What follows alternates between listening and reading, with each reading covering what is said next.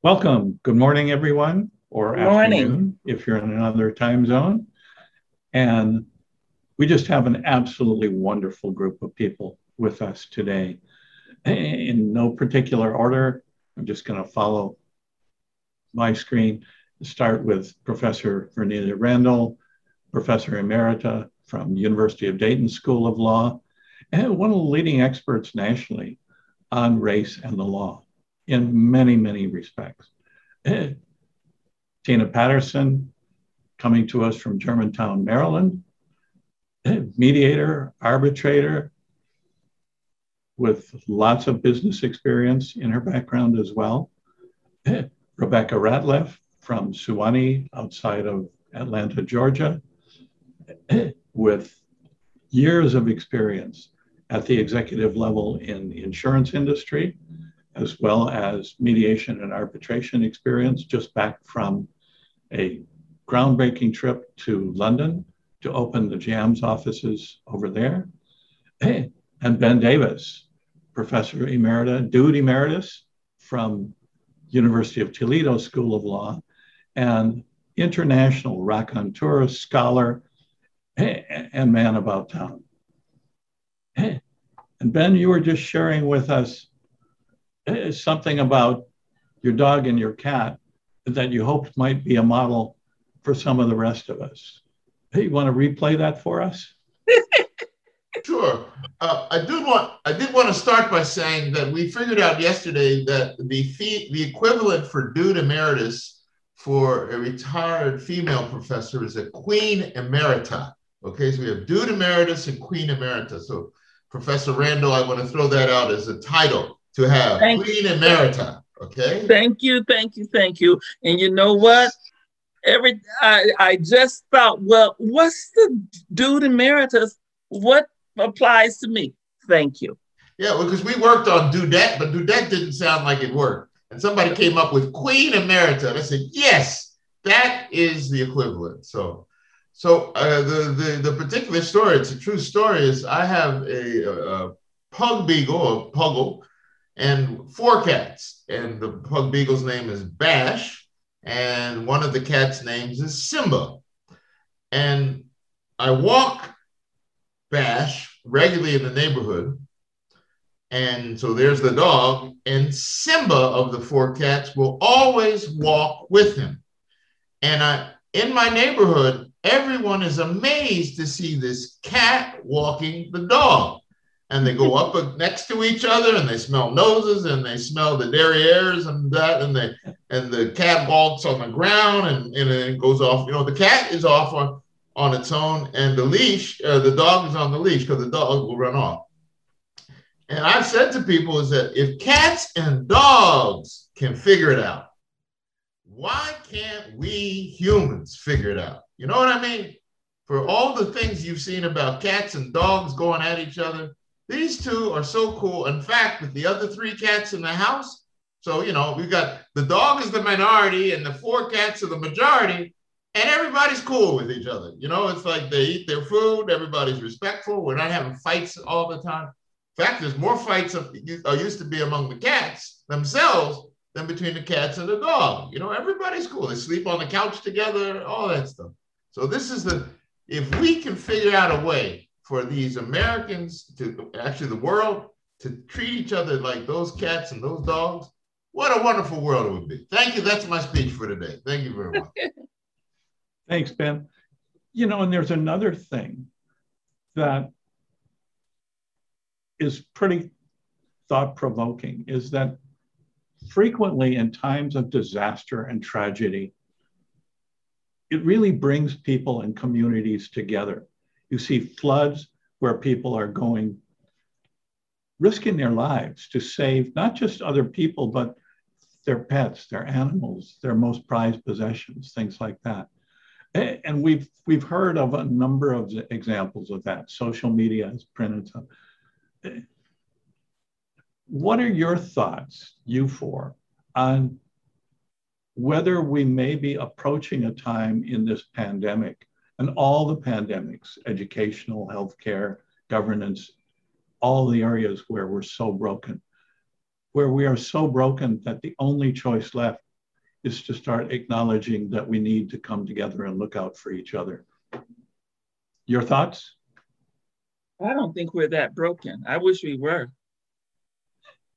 I mean, the truth be told, I wish we were so broken that people would put it aside and look at how we are treating individuals and change the systems that people live in. But we're not that broken. And I don't know that we will get that broken. I don't see us being that broken. I think we're more the same. Tina, Rebecca? Thinking about those, I'm thinking about that statement, and I understand that, Professor Randall, and I think it's a good point. We are more alike than we are different, and I think that, to Ben's point, all we have to do is make some decisions. It's our change, the change that we want to be and see, is about our willingness to make certain decisions for the good of all. It shouldn't be so hard to fix. I like Ben's point because there's an embracing of diversity between the dog and the cat. And they live together, they sleep together, they work together, and we all do the same. But there is just, with humans, sometimes, we know too much. And because we know so much, we fail to see the obvious. Well, I think part of the problem, go ahead, Tina, I'm sorry, go ahead. Oh, Professor Randall, I can wait. Go ahead. Please continue your thought. I'll speak. My concern is that systems cause stuff, not individuals. Individuals, and we function within broken systems. And that while we can all sing Kumbaya and get along, that doesn't change the systems we work in. And I don't know that the way we're broken, maybe we are broken, but the way we're broken isn't one in which people are going to give up on their view of how the systems ought to work. And so I don't see criminal justice being fixed. I don't see healthcare being fixed. I don't see capitalism being thrown out. Those are all things that would need to happen in my mind. And I just don't know that we're broken in such a way that people are going to come together and do those things. I think when I talk healthcare law, one of the things we would talk about is the willingness to help an identified person, and a flood is an identified thing, but total unwillingness to do anything for the masses.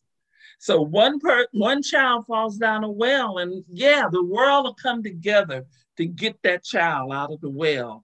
Meantime, thousands and hundreds of thousands of children at the same time are dying around the world. So I don't know that we're broken enough to fix that problem.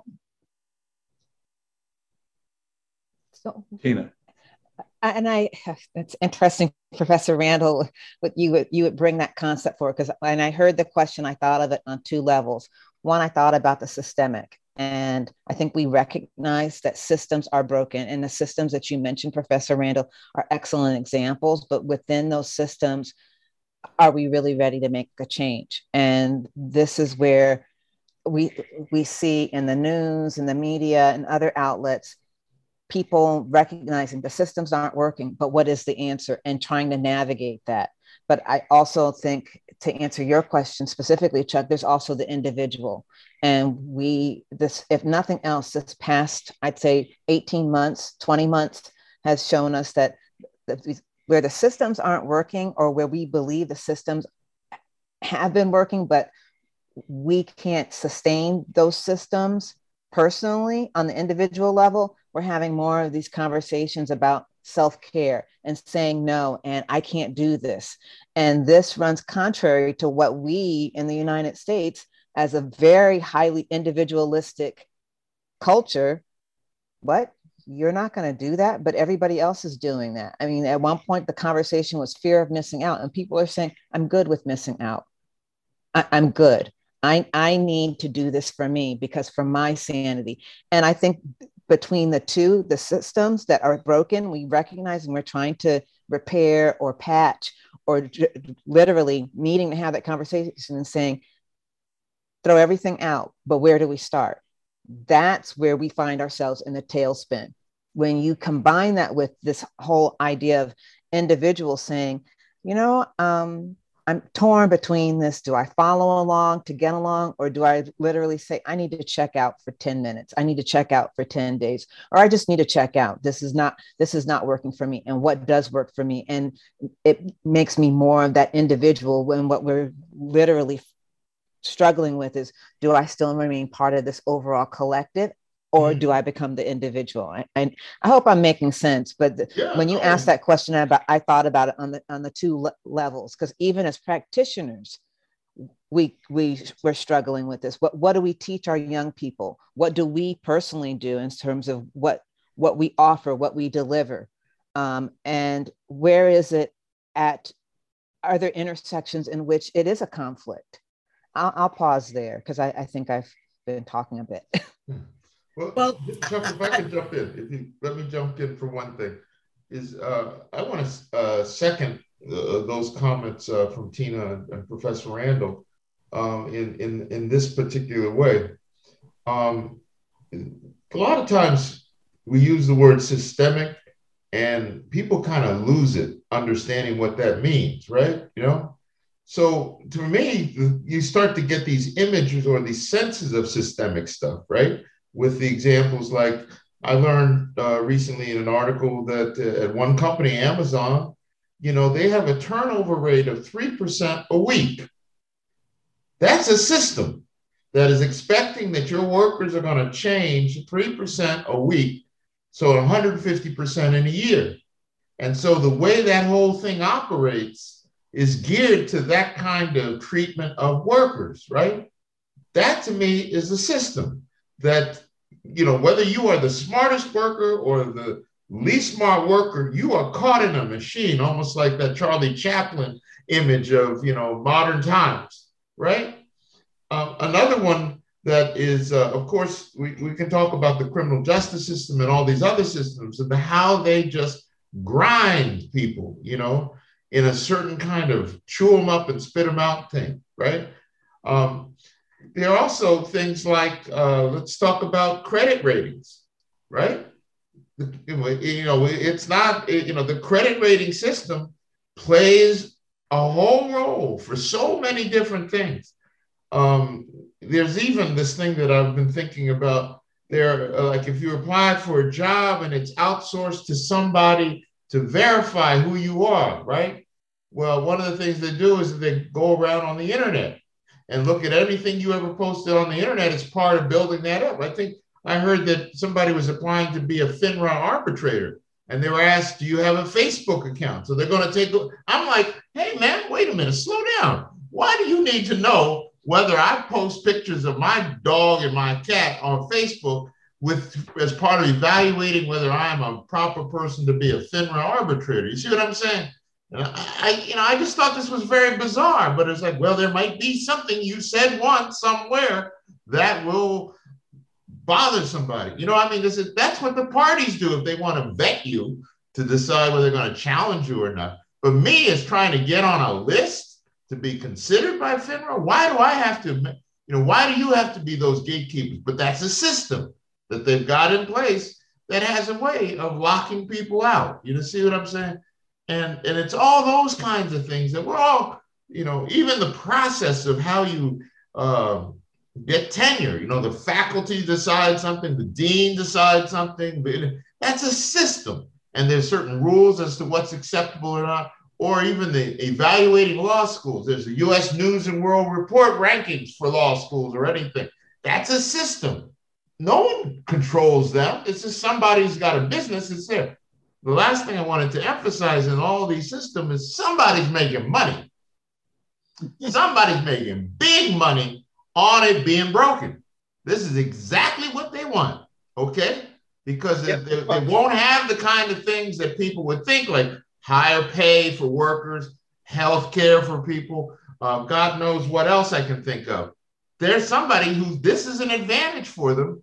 And I once heard somebody who used to do the Davos Forum who said to me once that, you know, you don't have to have the respect to everybody. That was just their attitude. And well, it's cold, isn't it? It's cold. But that's, you know, that kind of, there's an attitude like that. Or as a CEO once told me, because of the terrible things I have to do, I have to have fun. Okay, he said that to me about in a conversation at one point. That's how dark it is, okay? And, you know, if somebody looks at they got an angle here, there are people who do a lot for $1, right? You know, what is it? Run over your mother to get a job, you know what I mean, for $1, that kind of thing. Remember that image? So. Well, you know, when as a public health nurse, I was both a public health nurse that helped an individual. And when you're helping an individual, you help that individual make the best choices they have in the circumstances they're in. You help them to come to deal with the reality of their situation and make the best choices they can. Now, those choices may not be very good. They don't have roads. They don't have a supermarket. Those are system issues. When I was in the maternal child nurse, it always upset me when people wanted to talk about counseling the individual. I'm like, no, that's the nurse in the field's problem. We are systems people. We focus on how do we change the system so that the system is better than what it is. And my problem, and this is why recently it pulls in something that there's been a lot of kind of celebration of the Black billionaires. Personally, I think billionaires are obscene, whether they're Black and with $1 billion are Gates, because nobody makes that kind of money without having systems that oppress the economics of the working class. I was thinking that we have some working class billionaires. That's all the new billionaires now. They have all their money, but they got so much money that they won't be working class billionaires for long. They'll be actually capital billionaires. But the system we have is fundamentally the one, getting back to Chuck's question, that's broken is capital. The American capital system has set up in a way so that we don't give a lot of things that you find in other capitalist systems. And the question becomes, how do we fix that? Can we fix that? And my answer is no, I don't think we can fix it. But I think everybody's made incredible points. So the systems are broken. They were built crooked, and the bias is baked in, which is why the behaviors are enabled. And so I was listening to everybody talk, and I drew this cycle with, arrows out. It's cyclical, really. The structures of racism and the structures of capitalism. And you said it, Ben, somebody's making money. And so while somebody is making money, it's hard to straighten out a system that was built crooked. And it was built crooked for a reason. It wasn't, it was on purpose. And that's what we're dealing with. So I do really appreciate the perspectives about broken systems, and of course, people who are raised in those systems and who work in those systems and who try to thrive in those systems, which brings us back to the point of privilege, which was a topic we were talking about off camera. There is a caste system, and it's here in the United States. More recently was brought back to mind. We know there's a caste system, But now there are a lot of conversations about of course, the book Caste by Isabel Wilkerson is a very popular book. That's a book club book now, because there is the acknowledgement that there is a caste system, and all of that goes into play into this brokenness that we have in our systems. Yeah, if I could jump in there on something else, it just occurred to me, like on the systems thing. There was a fundraiser for UNICEF that was done over the last month called Arbitration Idol. It was called like American Idol. They had a bunch of us there, and people could bid on each of us. And then if they won, they would get 30-minute Zoom interview, right? And so I did that to help out my friend Chris Campbell. And this young person won, who happened to be an intern in a place. And, I'm trying to give her my best advice about self-promotion. I mean, because you got to promote yourself, right? And I happen to know some of the top people at that same firm. So, I can mention you to. And apparently there are all kind of processes in place to prohibit somebody as low as that from writing up something to the person at the top, right? And I was like, wow, okay, well, I'm not tied by those processes. Would you like, and I can go ahead and do it on my own, which I did. And it was a fine, contact and all that stuff. But as I thought about it, it's like, this person is getting a privilege from me in that I had worked with these people all these years. I'm outside of that structured thing, and I can just go Zoom to the top. And that's the way privilege works in so many different areas, that somebody who's outside the game can just contact, the head person and say, hey, take a look out for Rebecca Ratliff. She's a hell of a deal. And Rebecca doesn't have to sort of work her way all the way up through 35 different senior vice presidents or whatever, you know what I mean? Or Tina Patterson, she's somebody, or that Professor Randall, working her way up, keep the nose to the grindstone stuff, or Chuck Crumpton, you know what I mean?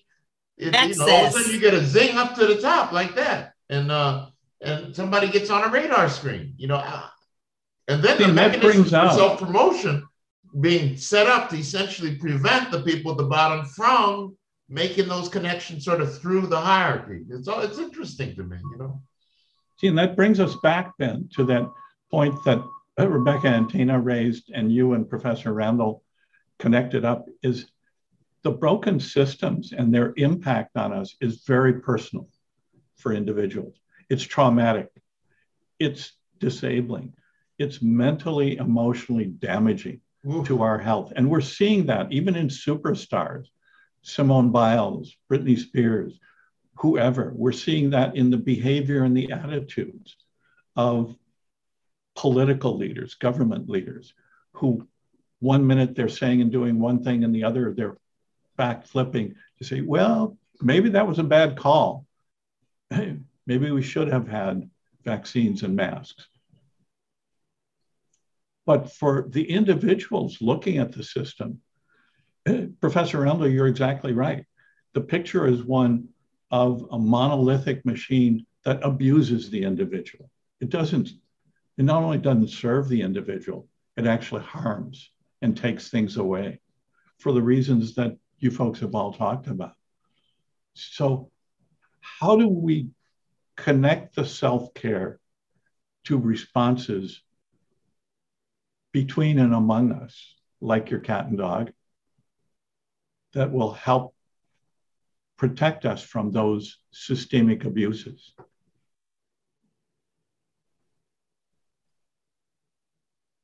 At a time.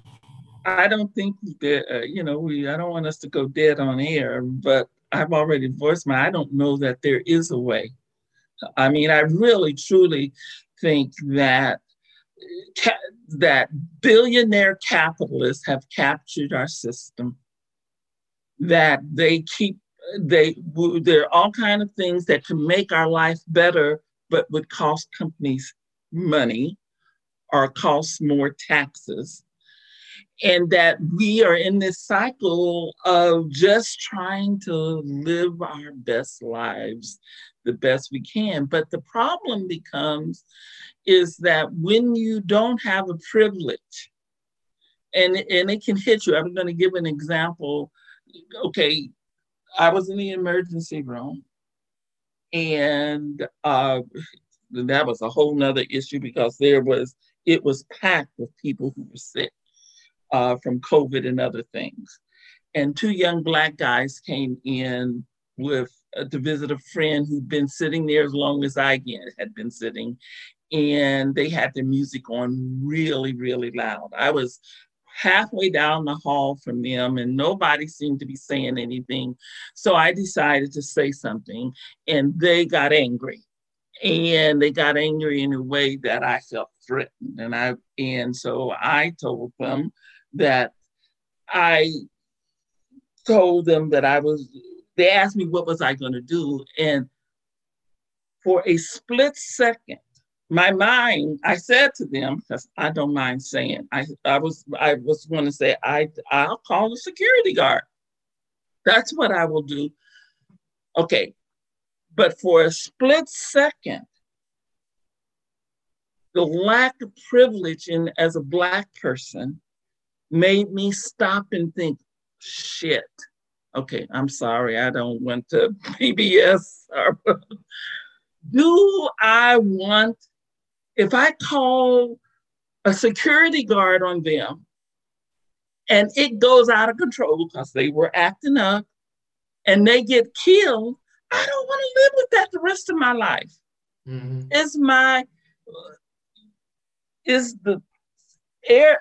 the place that I'm in right now such that I want to risk the death of two young Black guys?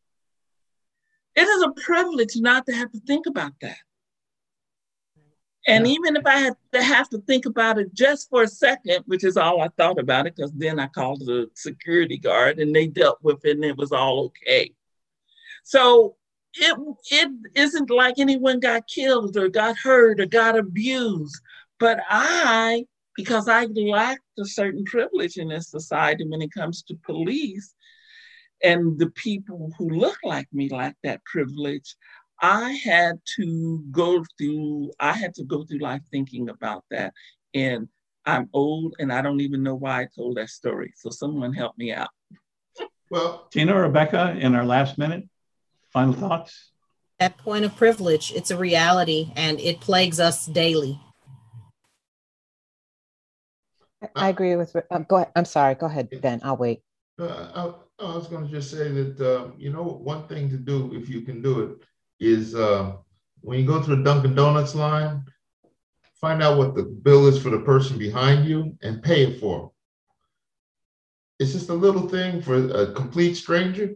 But I did that, somebody did that for me, made me feel wonderful. And I was also at a 7-Eleven, and there was a mom with 3 Slurpees for a kid. She wasn't sure she had enough. And this young Black man said, I'll take care of that.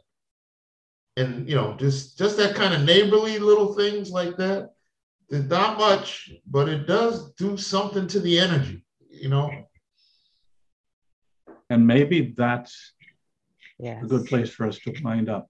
Can we individually, despite all of these fears and anxieties and abuses from the system, take the time to take that step from privilege to allyship with and for each other?